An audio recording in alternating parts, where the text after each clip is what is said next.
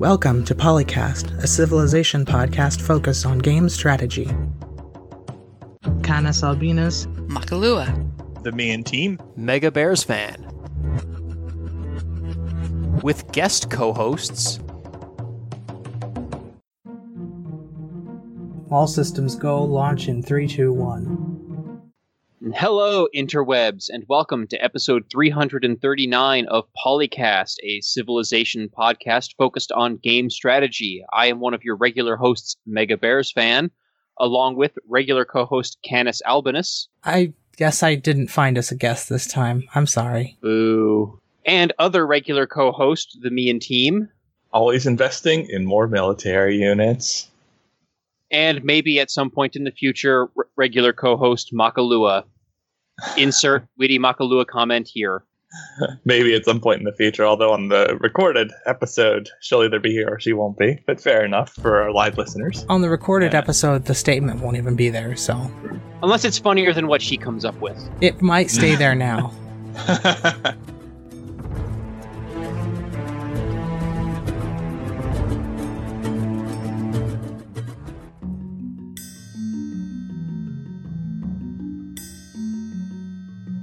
All right, well, speaking of investing, our first topic is on Take-Two Interactive. An article, 6 signs Take-Two Interactive stock is undervalued. They're making the case for it. And not only is Civ doing pretty well, but I mean, we have GTA 5 and NBA 2K still tethered to Take-Two Interactive as well. And those are also still doing quite well despite their age. So there you go. Is there anything else we should cover on this in particular, numbers-wise? I thought it was pretty interesting that EA and Activision are both down by double-digit percentages, like 30 and 40%, and Take-Two is only down 8. That definitely makes me happy, especially EA. EA's not only ruined many good game franchises, but man, the whole lying to us in multiple different times is and not the appreciated. Whole buying really good developers that make cool niche products and then asking them to make mass market products and then shutting them down when they fail to make successful mass marketable products. Over and over again. Yeah, it is exceedingly frustrating with EA. Yeah. Over the last 5 years, 2K is up 451%, EA is up 165%, and Activision is up 106%. Wish I'd bought some 2K stock 5 years ago then. Yeah. I had back in, what was this? This was sometime in college, I think. I started ordering a lot of packages from Amazon, and so this would be back in like 2005, 2006, somewhere in there. So, date myself a little bit. I started ordering a crap ton of packages from Amazon. I'd get a package, almost every week, and still living with my parents at the time. So, my mom at one point joked that, well, why don't you just buy stock in the company? You might as well. You buy so much from them. And I wish I had done that, because since then, Amazon stock has gone up like something like 600%. If I had just put in $1,000 into Amazon stock when my mom nagged me to do so, I could have bought a house in California in cash with my Amazon stock. That's pretty impressive. Although that's not the investment I would make with it if you actually got that kind of money, but fair enough. Well, that's a good illustration. Yes, that's quite incredible. But the upshot of this story is Civilization is not likely to get shut down due to lack of funds, which is good news. Yeah. Yes. As long as the game keeps doing happening. Well, as far as I'm concerned, any franchise that can consistently be at 5%, at 50,000 players over a 10-year period on Steam, probably going to do okay. Oh yeah, and I think Civ 5 still shows up on like the top played games on Steam, pretty regularly, like in the top 20, if not the top 10. If you add Civ 6 and Civ 5 together, you get around 60,000 people, and that's pretty good for games that are as old as they are, and considering how Civ 6 is kind of maligned and the way that the Steam reviews are handled, it's kind of impressive to me that it even exists. But then again, Steam reviews aren't exactly a good indicator of anything other than how people who don't care about real things feel. This came up on the forum, and I don't completely agree with that. I mean, you get a lot of junk in Steam reviews, but I consider them like leagues better than quote unquote professional journalism. Oh, definitely. When it comes to gaming, especially because like if you just look at the top rated comments or the top rated reviews, even for both positive and negative reviews, you can get a pretty good idea about the game. Now, if you just go by global average like reviews from Steam, no, because you get review bombs and other weirdness. But if you just look at the well-rated reviews, it's pretty good. Unless you have somebody you trust, it's about as good as you're gonna get, I think. And Civ 6, of course, did suffer from a large period of review bombing back with all the red shell nonsense and all that. So it's actually suffered from 3 different phases of it, I think. There was when the original Red Shell story broke, and then there was when Rise and Fall came out, and that re-brought up that. And then when Gathering Storm came out, and people suddenly discovered, quote unquote, you can't see me making finger quotes, that the EULA had changed back in May of the year before. And we're just like, oh, well, they're just going to take all your data. And then didn't bother to read, oh, well, it only means when you're actually doing things that they need your data for. Right, like crash data and error reporting and... Well, it was... That stuff is always taken by every game that runs Steam. And that's not going to change, and it doesn't need to change because it doesn't matter. What they were saying was, if you are going to join something that needs, for like a sweepstakes or a sign-up thing or a membership... we have to have the information we need to make sure you're identifiable within our system.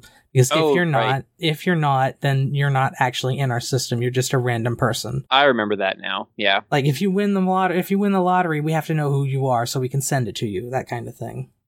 Right. And people freaked out. Yeah. Well, people freak out a lot because they don't bother to read the actual fine print. It would help if they made it so that you could actually read it in plain language, or maybe just make a bullet list so that it's readable by the average person and not just legalese. Yeah, that would definitely help. Legalese is annoying in general. And you'd think that would be easy enough to do, There are companies that do it. It's just they don't tend to be big because they're niche products. And they probably don't have a group of 100 lawyers telling them what to put in it. And they don't need to worry about that because they have such a small user base that one screw up isn't going to be the end of the world. Yeah, they have a lawyer on call in case something happens, instead of like having an active staff of several dozen lawyers at the office. A legal department. That literally work for you, that are employees. I'd be hesitant of any of the big publisher stock where a lot of their revenue comes from loot boxes and stuff like that, at least until the law regarding that issue is settled, because it could tank at any minute if laws change. Plus, I suspect a lot of the games have already been made that were like related to it, if you're talking like just abusing loot boxes. Hopefully we've gotten past the worst of that stuff, but I mean, we've seen statements before from some of these companies that, in fact, I think even 2K at one point said, we want recurrent consumer spending, I think that was what they called it, in every game we publish. And that was like a year ago, maybe. It might have been just before the Star Wars Battlefront 2 fiasco, when everybody kind of took a step back. But, they're still doing it. And 2K, I think, has gotten even more aggressive with it in their NBA 2K franchise. I don't play basketball games. You all know I play football instead. And from what I understand, NBA 2K is even more egregious than Madden is, because NBA 2K actually puts that stuff in their like single player career modes. Whereas in Madden, it's limited to an online only, competitive multiplayer mode. Yeah. If you look down at the fourth bullet on the list, it talks about GTA 4 and NBA 2K as driving 45% increased recurrent consumer spending over the last year. And this is starting to make up like half of these publishers' income. Yeah, and then NBA 2K is growing majorly in China, so that helps too. It's like their biggest market is China. They have 45 million people over there who watch NBA. Well, they might survive a gambling thing then, like if it gets ruled gambling here, something like that, they might be able to just like sell in China. Well, except that what happens when China says, okay, you are not our state-owned Epic Games, therefore you cannot work here. Yeah, well, that's their problem at that point. And I worked in the gambling industry for like a few years doing online slot games. And, one of the things that companies would do in that industry is you would tailor the product towards the most conservative district that you were in, so that you didn't have to make 10 different versions of the software or the product for each different jurisdiction that has slightly different laws. So whatever was the most conservative, you would just deploy that everywhere. So it's possible that if these laws start changing, and we've got, because there's also a lot of European countries right now that are changing their laws according to this stuff. Like I think like Belgium is one of the big ones, and I think a couple other of the Scandinavian countries. So if you get a situation where there's 10 different sets of laws in 10 different countries, and you're in all of those countries, you might just be like, yeah, well, we'll just back off to err on the side of caution with all of them, because that's the way a lot of actual gambling companies do work. Europe is kind of in the process of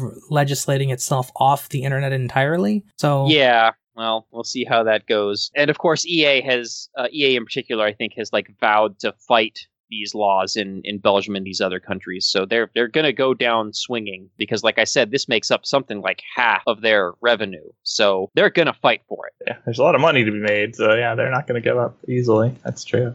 Yeah. So it might be a few years before we see any like massive fallout from this in the terms of like companies' finances and stocks and stuff like that. But it's, it's something that could happen at the flip of a switch if lawmakers in the United States in particular like actually propose some regulations for these things. But anyway, before we decide to do PolyCast stuff, which will always get plenty of views, not really. Well, if we're sufficiently sensationalist with it, we might start attracting listenership of a completely different type than Civ, but that's really not what we're going for. Not exactly, no. Funny enough, I've got a YouTube video up where I go on a tangent about politics with regard to professional football, and like almost all the comments on that video are, oh, this video was good up until you started, talking politics, and, take your socialism and go somewhere else with it, like somewhere except for my own YouTube channel, whatever. But anyway, the point is that video has like over an order of magnitude more views than any of the other videos that I've done. So clearly me talking about politics is what these people want. So I might have to do it more. I mean, I just don't like it when we have that kind of negative reinforcement, because the last thing we need in our entertainment is politics. Yeah. Yeah. I mean, but anyway. A Eurogamer article written by a contributor who I have no idea who is, and I don't really care. He played a 5-year game of Civilization in Hot Seat with a friend of his, and he talks about how this game was basically a very commonly seen Civ 5 game. They were on opposite sides of a lake, and Rome invaded them early, and they took a city-state, and at that point, the entire world turned on them because warmonger, and eventually they won the game by, I want to say by killing the enemies, or did they just, no, they won by domination. Was it a team game? Yes, it was a hot seat game. So I guess they were on a team. Team game, yeah. They were I think they were on a team. I don't know for sure. But he goes on to say, well, this story, we have documentation of this story going back to 4 years before this article was written, which means the first year we played this, we have no idea what was going on. And they had just gotten a dog that is now having a midlife crisis. It's a long, entertaining story, but it's also like, really? You wrote an article about this because it took you 5 years to play the game, which I guess can understand. And then he talks about how it channeled part of his own life, because he started out as a college kid and he's now getting a PhD, and it just amused me. But at the same time, why didn't you just stop playing it? It's not that big a deal, is it? I guess the point of the article is that it was a big deal for them, although I skimmed through it and I didn't see much in the way of like why it would be a big deal. They said they became obsessed with it. And most of the time they got together to do it, they were doing other things and just kind of not caring about the game that much. Like, they get together for 3 hours and not even play for 2.5 of them. Yeah. And I guess that's kind of the way that games go. If you're going to play a long-term multiplayer game, things change in your life, and suddenly things lose importance and gain importance, and it turns into kind of a time capsule of looking back and seeing, oh, when I was starting this, I was a college kid who had no responsibilities, and now I am a father taking care of small children, running my own business, and being tired all the time. Mm-hmm. Not that that's autobiographical or anything. Yeah, I was going to say, you have something we don't know about there, Canis? It's halfway true. I do run my own business, but I do not have children. And no, that business is not related to Civilization. But it kind of a reminder of how Civ 5 used to be. All the Alexander the Great decided to be trade cutoffs and dealing with political influence to outlaw luxuries that their realms depended on, and embargoes. And then eventually, when they finally took out the Athens and Sparta in 2002 AD, there was a great round of celebration right before the Roman Empire collapsed in 2024. Yeah, it's back in the good old days when the World Congress actually felt like it did stuff. It still does stuff. It's pretty inconsequential these days. All the military emergencies. The emergencies are good, but like the actual proposed resolutions, just I feel are not very good in Civ 6, just because of the fact that nobody actually picks them. There's no real agenda. No, we must ban first. Yeah, it's just random stuff shows up, and it's like, whatever. I don't care. None of this is consequential, except for like the 1 in 5 games where like maybe something actually does matter. The 1 in 5 games where it's your base luxury that they decide, let's ban that. But even then, it still feels purposeless. There's no reason for anyone to do that. It just comes up randomly, or at least it feels like it comes up randomly, because I have no idea what their underlying algorithms are for choosing that stuff. Yeah, I would love to know that, because it's just, excuse me, it's just, You sound like I feel. Yeah. Today I learned I need to set a backup alarm for this. It would be nice, even if we don't get to pick both of them, if there was some way we knew who had like more diplomatic influence that could propose at least one thing. So there's at least one thing that's actually on the humans' agenda and isn't just, let's pick from the grab bag of random things that can happen in the World Congress. Or at the very least, like give you, like Civ 5 did, like 5 turns where you know what the proposal's going to be, and then you actually get to do the politics and intrigue of going to the different civs and trying to bribe them to vote in your favor or not. Or maybe just, separating it into separate sessions, so you get a session 2 or 3 turns ahead of time that says, hey, vote on what we think we should talk about at the World Congress. Yeah, that would be nice too. And then at the second one, 2 turns later, you decide, okay, so what are our opinions on this topic? That way, it wouldn't feel like some arbiter is going around saying, well, this is what the Council of All Above Everything decided was important this cycle, and none of the nations who are involved noticed it at all and don't care. And it's frustrating because I feel like the emergency system works pretty well. Like if something happens that could trigger an emergency, you're given a little notification. And you don't have to do it right away. It doesn't happen automatically. Like you can sit there and wait till you've built up enough diplomatic, favor until you actually propose the thing. And there's, I think I've had that little notification on my screen in one game for something like 10 or 20 turns. Yeah. Which was funny because I think it was for a natural disaster, at which point I'd like already, fixed everything, but I still have the option to do it. And that's nice because it's player driven. But the actual regular resolutions that happen in the regular World Congress sessions just like, they just feel so meandering. You don't get to choose anything about them. Yeah, like none of the agents in the game seem to have any control over what's happening here. Even if there were like things that happened in the game that were environment based, if somebody emergencies are an example of what I'm talking about here. You got a situation where somebody takes another civ's capital, that is a trigger that causes a World Congress event. Well, right, but someone still has to propose it, and it still has to be voted for. It doesn't just happen automatically like it did with Rise and Fall. So why can't we have something like that for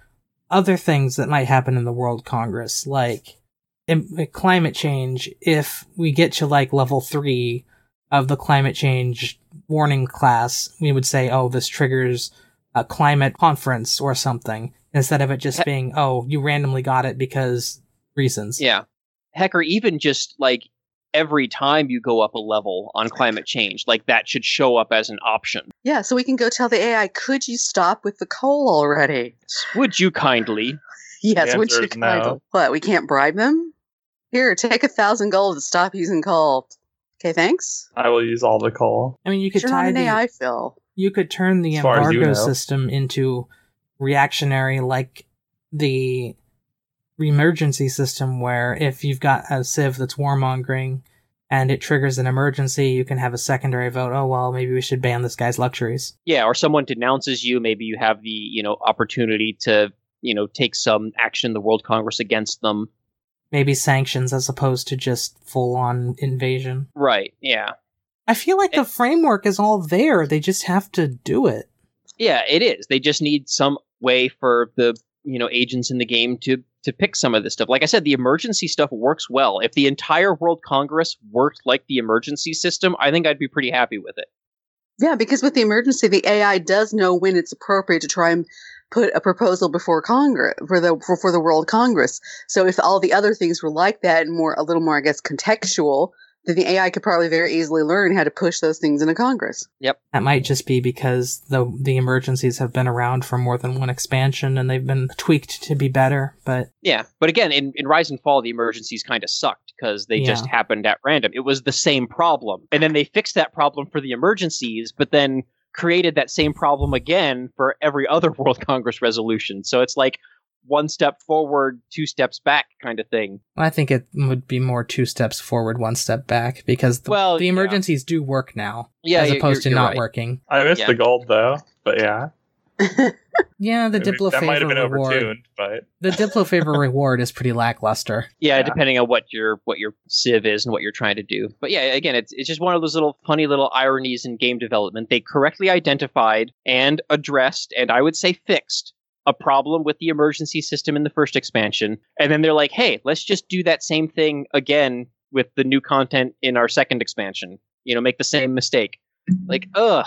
I'm sure there's a logical reason why that would happen, but from those of us looking on the outside who say, you did this right, make the other thing like this. Yeah, credit where credit is due. The emergency system is good. Like, now do that again for everything else. Maybe they were worried that the World Congress would only show up if it was triggered by something, or if it was triggered by things, then it would show up every turn or something.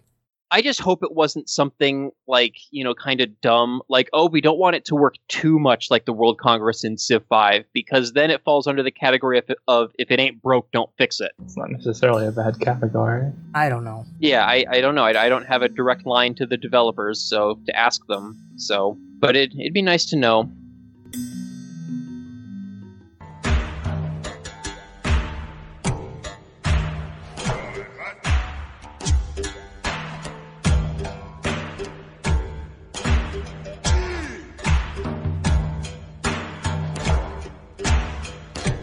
Do we continue save games? That is Caesar's name. The goggles do nothing. Lol. I think it's the Googles do nothing, isn't it? Oh, the Googles. Oh, it is Googles. Yes, because I can read very well today, apparently. But he was reading a different topic where people were trying to estimate what % of your wins were with the victory types, and it made him realize how many games that they started that they don't actually finish. And it's, for them, it's because they're not particularly fond of the late game. Or no, it is that. Well, okay, I'm confused because the first sentence says, reading comprehension. They don't think it's not. No, they do actually like the late game. It was just very awkwardly phrased. So let's put it that way. The double negative in there. Yeah, double negative is very odd. We don't not like the late game. But it's more that it had to do with being able to remember what the heck they were up to, or thinking, oh, I must have done very bad when I was doing this. Oh, look at what I left in my setup. Or, they wanted to play multiplayer, or it's like starting a game at 9 p.m. when they need to go to sleep in a couple of hours is not a good plan. It doesn't matter whether it's Civ or other strategy games, honestly. With regard to the forgetting what you were going to do, there is like the map pin system now. You can actually like label things and stuff like that. So that could be helpful in that regard. I have taken to leaving Notepad++ up and then putting before I, when I save after I get out of the game and going, okay, remember on this game you're doing X, Y, Z and this thing and that thing. Because then I can read that later and go, oh yeah, I was doing that. But that's only if it's a game that I'm particularly invested in and I really want to finish. Because sometimes you get to a certain point in game, I think we've discussed it before with this is not just Civ 6, but other Civs. You get to a point where you've won, but you still have to go for the technical completion. Yeah. I also really missed the drawing mode in Civ 4. Yes. That was a lot of fun. I'll admit I've had a notepad open beside me before as well, but in my case it's actually a paper physical notepad. Yeah, because I'm kind of one of those weird people who actually still uses pen and paper for a lot of stuff. I know, shame on me, I'm a bad environmental steward, but I recycle everything. Yeah, as long as you're not going through like an entire stack of notebooks every day or something. I mean, if it's a notebook lasts you half a year, it's fine. So something that I noticed actually like a day or two ago is that it seems like Civ 6's save files might actually save like game rules as well. I loaded up an old game with the Maori from like that I had started right after Gathering Storm came out. And it was still giving me the old Mare bonuses of the, +2 culture, +3 Faith, which in a patch, I think last month or the month before, was nerfed to 1 and 1. And I was kind of surprised to see that. Like, oh, I guess the whole game database or whatever must be in this save file, which probably explains why it takes so dang long to load a save game in Civ 6. Yeah. I suspect what's actually happening there is because it was a game that started in a previous patch, it is bugged. Because I doubt that they save all the specific things like that. I do know that the game does include a tag that tells the game what game rules it's using. Because when you start a game of Civ 6, it asks you have that drop-down menu that says, are you playing this scenario, or are you playing this version or this version? Right. But so I'm sure that's included, but I don't think they have all the individual rules in the save file, because I don't think it's big enough for that. Well, what was interesting was that I did not have the Mare built already. Like, I built the Mare after loading the game. Like, it'd be one thing if the Mare was already built and I was still getting the old bonuses from it. But the fact that, like, I built one from scratch and it still gave me the old bonuses, that was what kind of threw me for a loop. Like, what's going on here? I'm going to pull up a Civ 6 save and look at how big it is. Let's see, this one on turn 27 is 750 kilobytes. And let's see, one on 271 is 3 megabytes. Well, I guess it could theoretically have that information in it. I bet it has a history file. Well, they all do now because of the Hall of Fame and all that stuff. I don't think that's a separate file. I think that's in the save file, at least until you finish the game and then they export it or whatever into the Hall of Fame. Yeah. So anyway, that was a weird thing that happened when I most recently tried to load an old saved game. We should start a thread on the forum about that, because that might be something somebody might want to look into. Yeah, well, and it was also weird because I had a similar situation in Civ 5, where I had a marathon-length game that I had started when the game first came out that I was trying to do a domination victory for. And in the vanilla version of Civ 5, like, I think every city gave you, 2 gold and 2 science just from the city center tile. So because I was doing a domination victory, I had all these cities scattered all over the place with just 1 or 2 population that I'd conquered and not raised because it was free gold and free science. And then they patched that out and also patched in the rule where the Colosseums only give you as much happiness as the city's population. Oh no. And I reloaded that old save game and I went from being at plus 25 happiness or something like that to negative 30. Jeez. Because, it did not keep definitely did not keep the old rules when I reloaded that save file. And I had to jump through all sorts of hoops of giving away some of these captured cities to the, players whose capitals I'd already captured and were basically out of the game. And I think in some cases I even declared war on some nearby city-states just in the hopes that the city-state would conquer that city from me. Now, see, that would be a situation where I'd be like, okay, maybe I don't want to play this save anymore. No, I played it out. I did it, and I did win that domination victory eventually. But yeah, that was a frustrating situation where, the game rules changed, and it completely tanked my economy. What was a good strategy when I saved the game was no longer a viable strategy when I loaded the game. Maybe it is a good idea to make save games non-compatible with new versions. But then again, sometimes it makes for really funny things to happen. It really depends. I know I get frustrated with the fact that pretty much every time I boot up Stellaris from Paradox, I cannot play any of my save games. Yeah, I was going to say, on one hand, I can see where you might want to do it because it would be less game devastating, but there's so many people who play longer games who take this. We were just talking about the other game where they took 5 years to play. Yep. I mean, can you imagine how frustrating that would be if you were 3 years into it and then, nope, new patch, you can't play it anymore.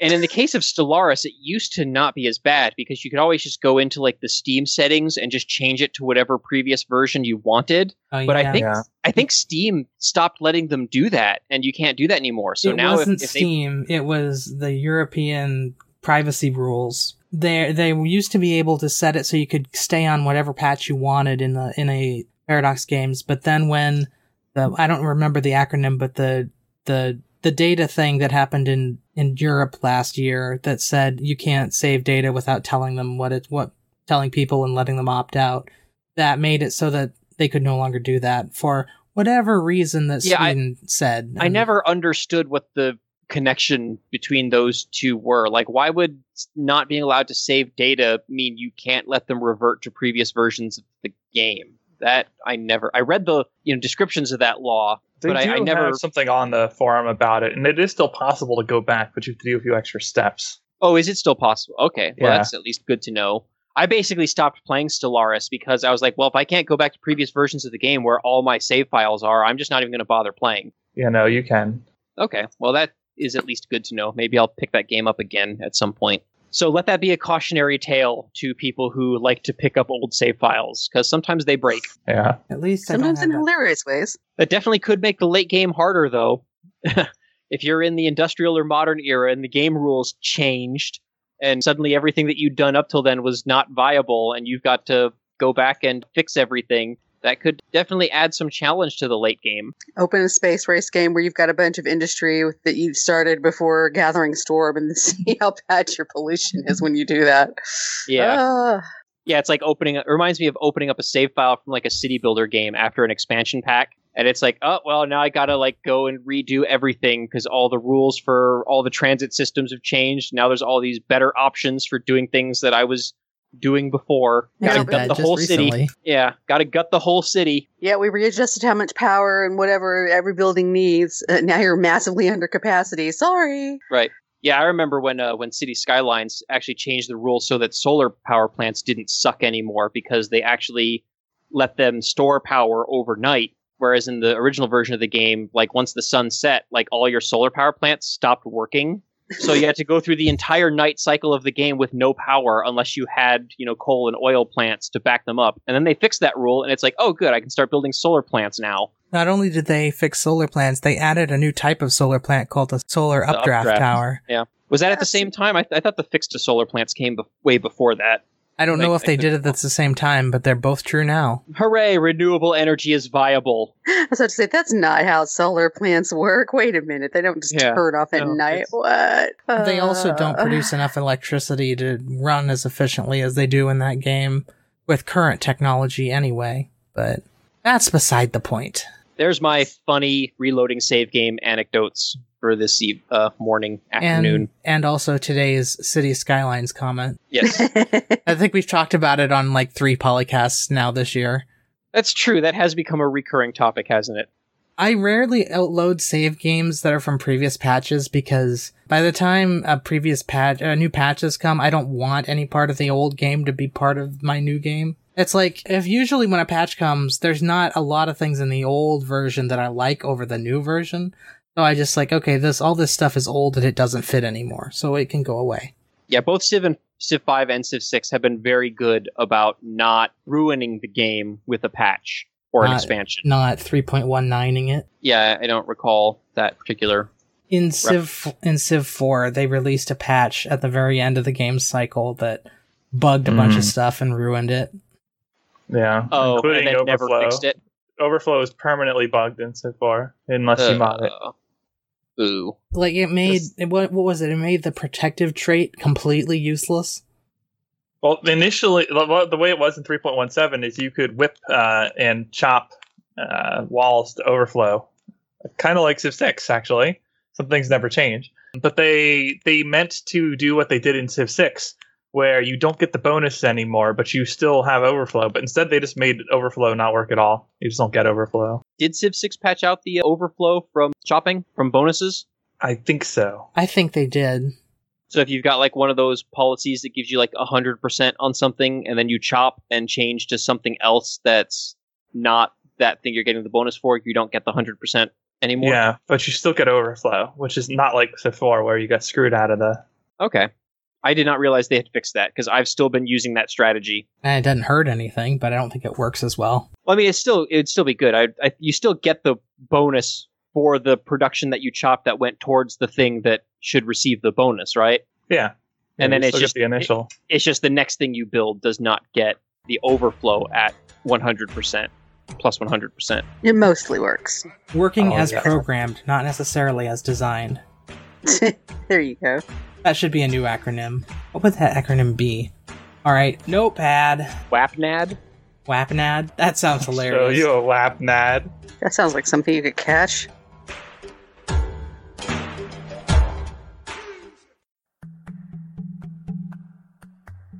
quick editor's note. This topic about Pantheons was recorded 2 days before the announcement of the June patch, which significantly reworked Pantheons. It's here because it is still relevant mostly, but many of the things that we complained about have been addressed in the upcoming patch.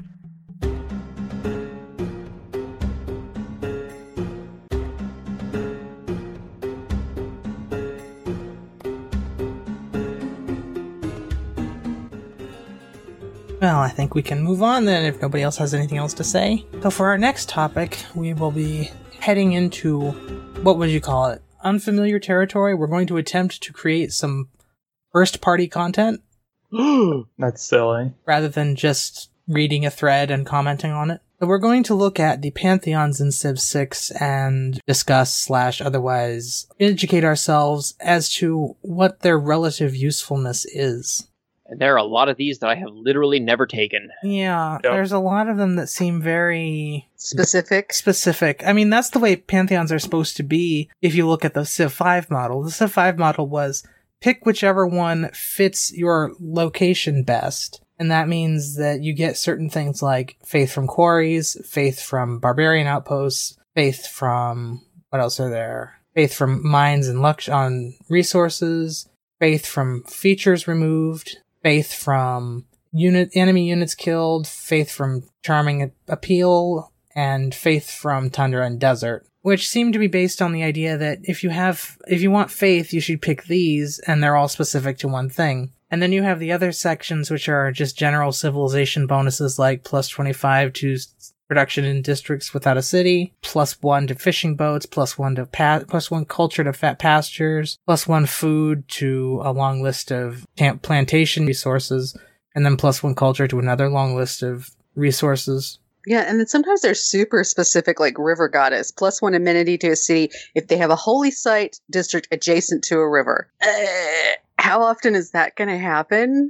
I think that's changed at one point, because I thought it was just plus 1 amenity to any city on a river. Definitely take that one if you're the Khmer, because they get a bonus for having your holy sites next to a river as well, so you can tack on an amenity to that as well. Hungary as well, because they have the Pearl of the Danube. Yes, and I think also the Netherlands have some bonus for putting districts next to rivers. I think so.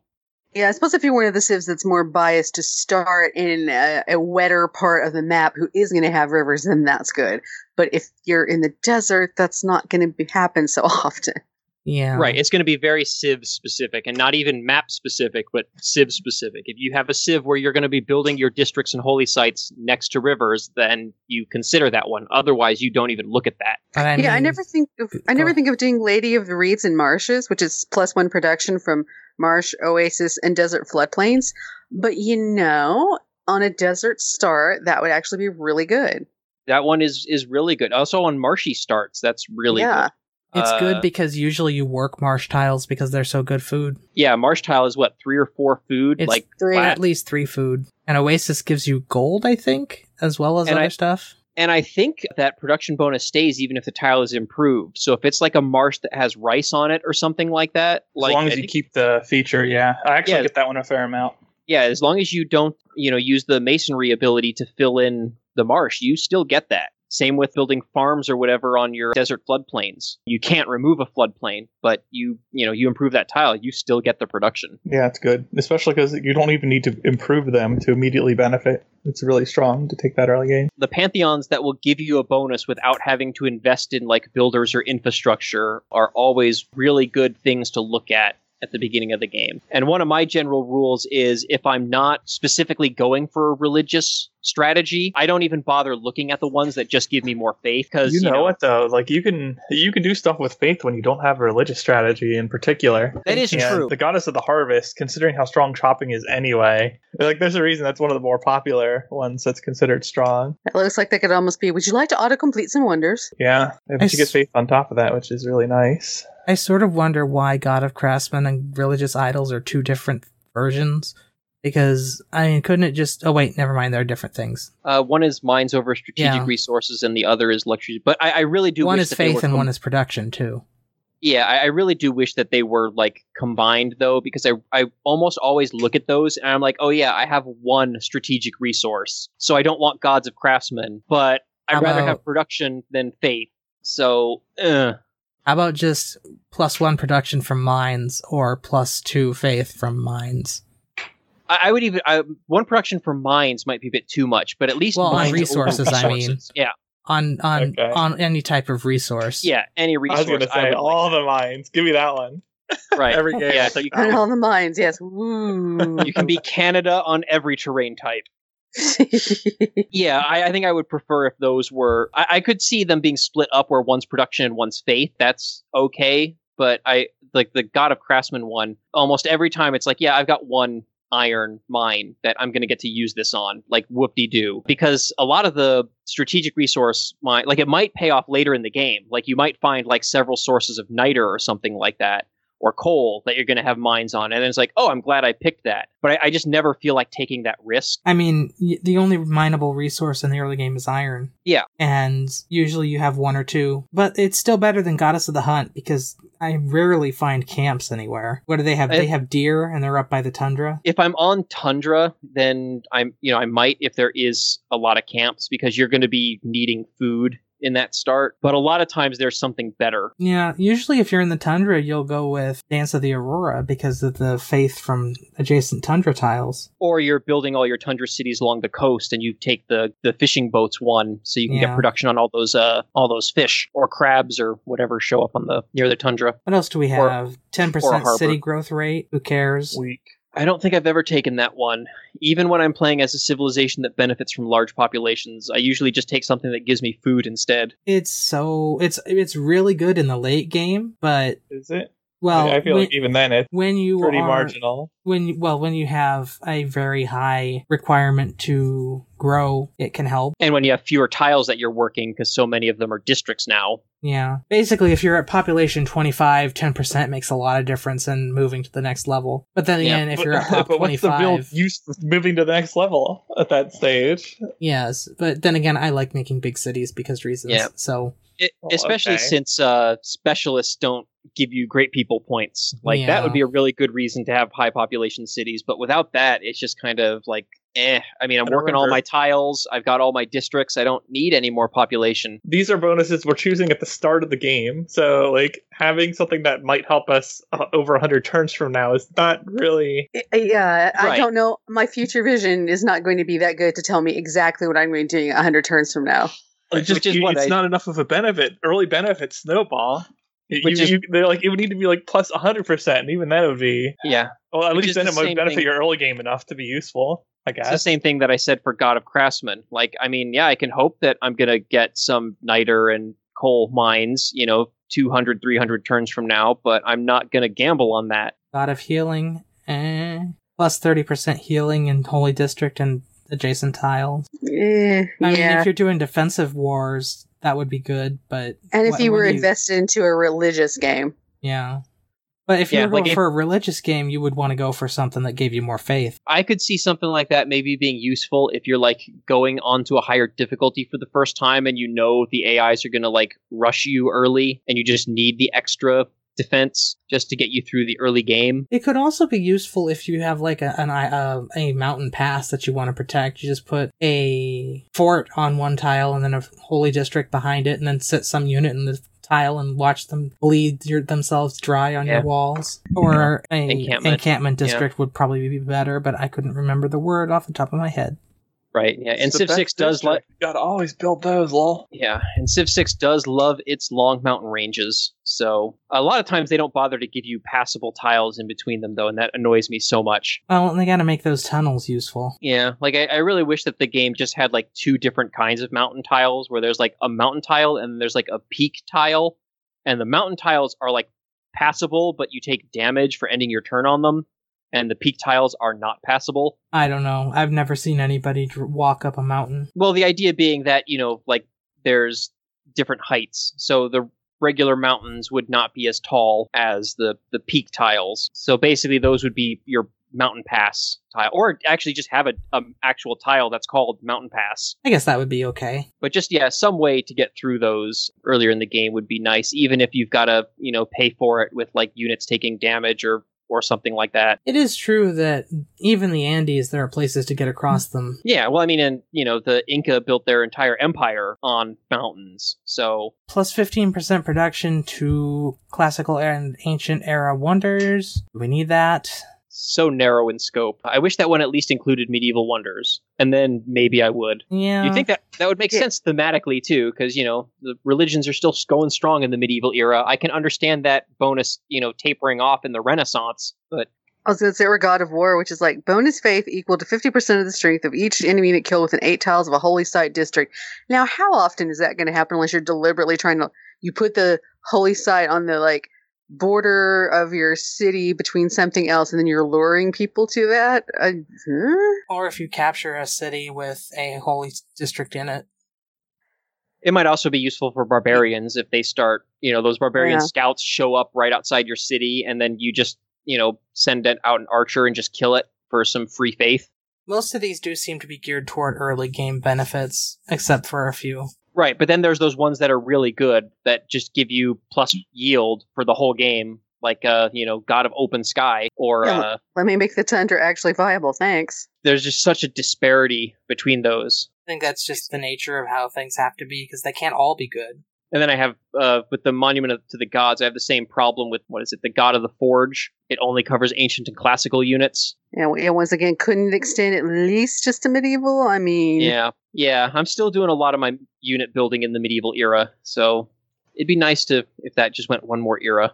I guess the argument is that by the medieval era, most of the world, or at least most of the quote-unquote civilized world, air quotes again, were monotheistic in nature, at least in the western part of the world. But then that has other problems because you guys hear a lawnmower. I hear something. Feedback, something. My neighbor, it's been like, it's rained every day for the last 3 weeks. And yesterday it didn't rain, and it's not raining today, so hope everybody get out and mow their lawns, even though doing stuff. But yeah, outside of Christianity and Islam, there's all kinds of polytheism all over the place, so pretty Eurocentric, but then again, it is Civ. So. That's always been a criticism of Civ. Do you like EU4, where some religions are false choices instead? Yeah. At least in Civ, you can just be the butterfly religion, and then you're good. I like the turtle religion. And you can call them whatever you want. Usually something offensive is preferred. Religious settlements, border expansion plus 15%. Yawn. Crap. Yeah. I guess it's there. I mean, admittedly, some of these are only here because, if you're playing like a larger map where you've got 20 civs in the game, you need something for all those other civs to pick. So at some point, you're just getting the things, the leftovers, right? You did not prioritize... Yeah, you did not prioritize getting a Pantheon. This is what you're stuck with. All the good ones are taken. You don't want to give, one of the civs a really good benefit for not having put in any work. Mm-hmm. Although even on standard size maps, the AI takes junk so often that you can often get something like God of the Open Sky where you have 2-3 pastures, and that's pretty good. That's a really good bonus early game. Especially with the dearth of early priority. Culture. That's without any priority on deity. You can still get that kind of stuff. So even in a game where you're ignoring religion at all, and it just at some point you accumulate enough for a Pantheon, and it's like, oh hey, there's still some cool stuff open. Thanks guys for being dumb. Yeah. You were the first person to meet that one religious city-state. You've been getting one faith per turn. Yes, that you did not at all work for. Yeah, for 25 or 30 turns, or however long it takes to pop the Pantheon. 25 turns at one faith a turn. I think it depends on how many Pantheons have been founded. Doesn't it scale up? That was Civ 5. Oh, okay. Oh, also, one we did not talk about, I don't think, is Divine Spark. The extra Great People points. That one is actually pretty good sometimes. Yeah, that's one for me if I don't specifically, or especially when I don't have any of the, I can't do the Faith Runestone Quarries, or I don't have the right type of terrain for some of the other ones. It's like my default choice if I don't have something to specialize. Yes, that's exactly how I would put it as well. Divine Spark often ends up being my default choice if all the ones that give me bonuses to the yields near me have already been taken. or just aren't applicable because of the way the map rolled. And it's got the proper way that it's done it, where it's not just, oh, you get 1 point to profits. No, you get 1 point to scientists, writers, and prophets.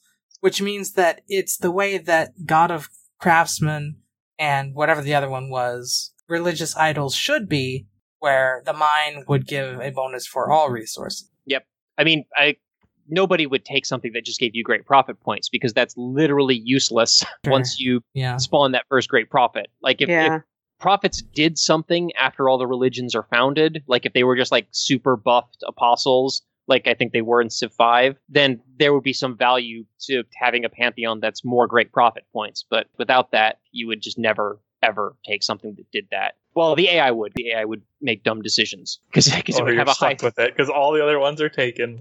Yeah, right? Yeah. How many Pantheons are there? 25. Like 20, 25. Yeah. I just counted them earlier. I mean, you might be in a 25-player game. Does it let you put that many players in a game? I don't think so. I think it caps at 20. I thought it capped at 22 or 18. That may have been Civ 5 though. 18 would make sense because I think that's how many Civs were in the vanilla release of the game. Yes, that's how many there are in every vanilla Civ, except for Civ 1, I believe. Right. So that would definitely make sense as a cap, unless they upped it for the expansions. So yeah, if the maximum number of players in the game is 18, and there's 25 Pantheons, like those 5 or 6 or 7 Pantheons that are just crap are just never going to get taken, ever. So maybe they didn't need quite as many. No, you never know. Sometimes they have marginal utility over others. Every now and then. But you're not going to get to a point where someone has to take one of those because there's literally nothing left. We didn't talk about Sacred Path either. Faith from adjacent rainforests. Nice. Yeah, that one can. Nice for people who don't want to cut down rainforests. Yeah, I was going to say, guess which favorite Civ of mine that one's great with. Oh, did they start with an M and end with an Auri? Uh-huh. Yeah, that's absolutely perfect because especially if you can find a good starting spot where you're not too far from having a bunch of rainforest. And of course, I got the bonus for not cutting the trees down. So it's like, hey, let me leave this and I'll just take all the faith. Thank you. Works real well with the Chichen Itza, too. Chicken pizza. Yeah. So yeah, that one can be good. That's basically just like the Dance of the Aurora and the Desert Folklore, but for civs that spawn on the equator. Rushing a district for state workforce. So, Incroc, I guess, would be how you say that, on Civ Fanatics posted a thread, do you rush a district for state workforce? Basically saying that they chopped, I guess, to get a campus in order to get the state workforce boost, and then is asking if other people do that, and if chopping for an early district is better than just building units or something else. I like to get as many of the Eurekas and inspirations as I can, just because it speeds the way through the tech tree. And I'm one of those people who will often research half of a technology and then research something else in the hopes that I'll get the Eureka at some point in the not too distant future. Yeah. So, I mean, I'm all for getting them where you can. And especially, I think that one leads into political philosophy, which gives you your first government. Yes. So you want that one as soon as possible. So if you can get the Eureka for it, and it doesn't require you to go out of your way and take even longer to get to diplomatic philosophy, then I would say, yeah, do it. Generally, the strategy as detailed by, Nuke AJS, is if you're going for a religion, you want to get the holy site, and usually when you do the holy site, you'll chop to get one for state workforce because that's on your way. And that's critically important. Yeah. If you're on a difficulty level higher than King, where all of the religions are founded by the AIs 30 turns into the game. Or on a lower level if you want the monks belief, because that one unerringly goes first. It's always the first one picked, no matter what civs are in the game. Every time. Yeah, what is up with the AI hard-on for that? Well, it gives them units that are pretty strong, and also it's not programmed to take into... as we've said many times, the religion system in Civ 6 is kind of not right. Yeah. And it's never been right. But I was going to say, I don't think I've bothered chopping a district that early. I mean, not even for doing religion, because state workforce, it's not the last thing you research, but it's usually the next to last or second last. So you have time usually to go through at least some of your early building and get out a couple of settlers first. It feels odd to me to want, at least from the way I play, to want to chop a district so early unless you have a specific plan of something, like doing trying to get the religion super early or something. Well, and if I've got like a great place where I'm going to get like a +4 campus, then, I'm going to want to build that as soon as possible, and I might chop to get it out sooner, but I might not even need to get that Eureka because I'm going to build it so early anyway. Yeah, and the first district is going to be the easiest one to do, so it feels like, well, why don't I save this for chopping in the library after I get the campus up or something? I mean, if I absolutely had to chop something, Right. Yeah, and if I'm going to chop, I'm going to try to do it when I have, a policy card that's going to give me a +50 or +100% modifier, or I'm going to save it for a wonder where, you either get that out first or you don't get it at all. It's also worth saying that if you're going to put a campus down early, it's pretty easy to get a +3 campus, which gives you 3 era score for getting into the classical age, which can be very helpful if you've got barbs turned off. Yeah, if you've got barb turned off, then getting those early golden ages are really difficult. Or early non-dark ages. Yeah. That seems to be a common theme in our turncast games. Oh, we are in a dark age because there are no barbs to get points from. And especially if you also have fast speed doesn't help. Yeah. Especially if you also have villages turned off, because I think those are also a source of early era score. Yes. Yeah, but on slower or faster speed, you just can't explore as much, so you can't hit as many of those either. It all adds up, really. Yeah, it compounds. Compound interest is the most powerful force in the universe. I don't usually have time to go for early districts because the AI puts too much pressure. So yeah, it's really just, my only district is a city district. I go for more of those.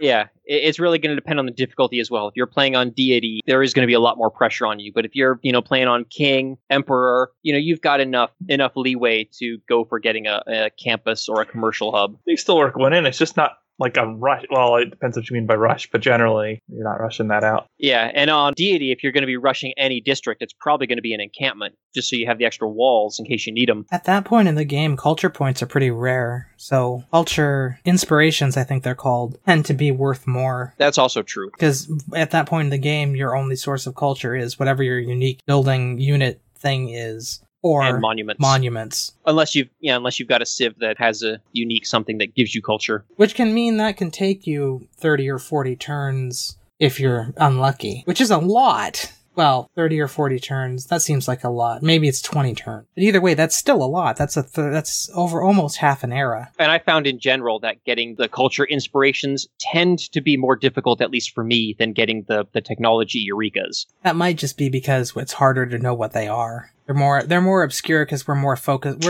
We are hard-grained after 25 years of Civ to go mostly for science as opposed to culture, because culture didn't mean much for so long. Well, I'm talking about the Eureka bonuses in particular. Like, I just feel like triggering those is...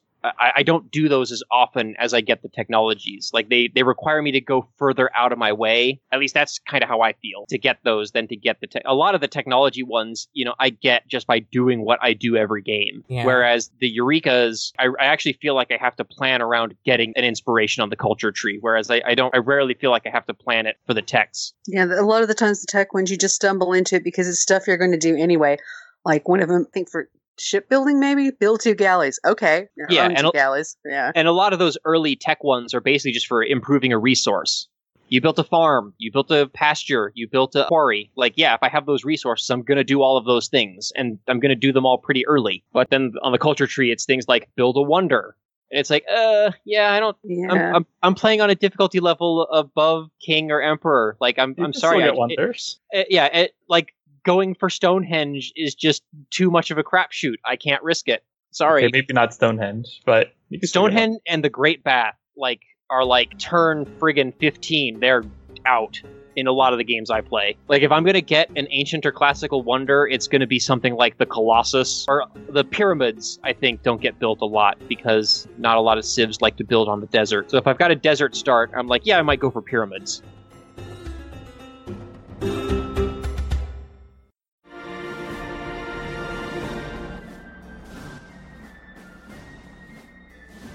And now we have once again reached the point where we need to push back the last topic. We're very chatty today. We'll hit this topic eventually when the next patch comes out. I don't think we're going to get a patch before the end of spring, so we'll have plenty of time.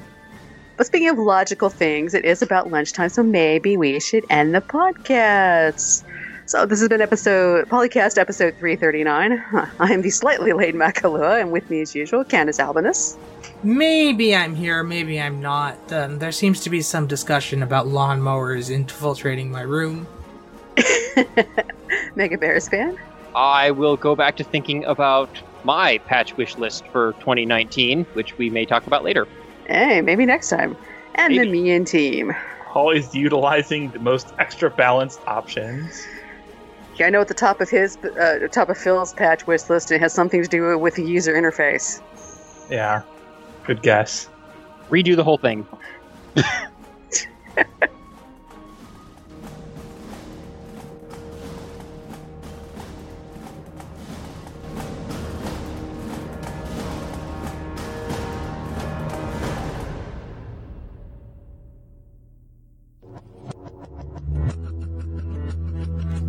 Record date, June 1st, 2019. Civilization 4, 5, Beyond Earth, and 6 sound clips copyright Take-Two Interactive. Copyright The PolyCast at thepolycast.net.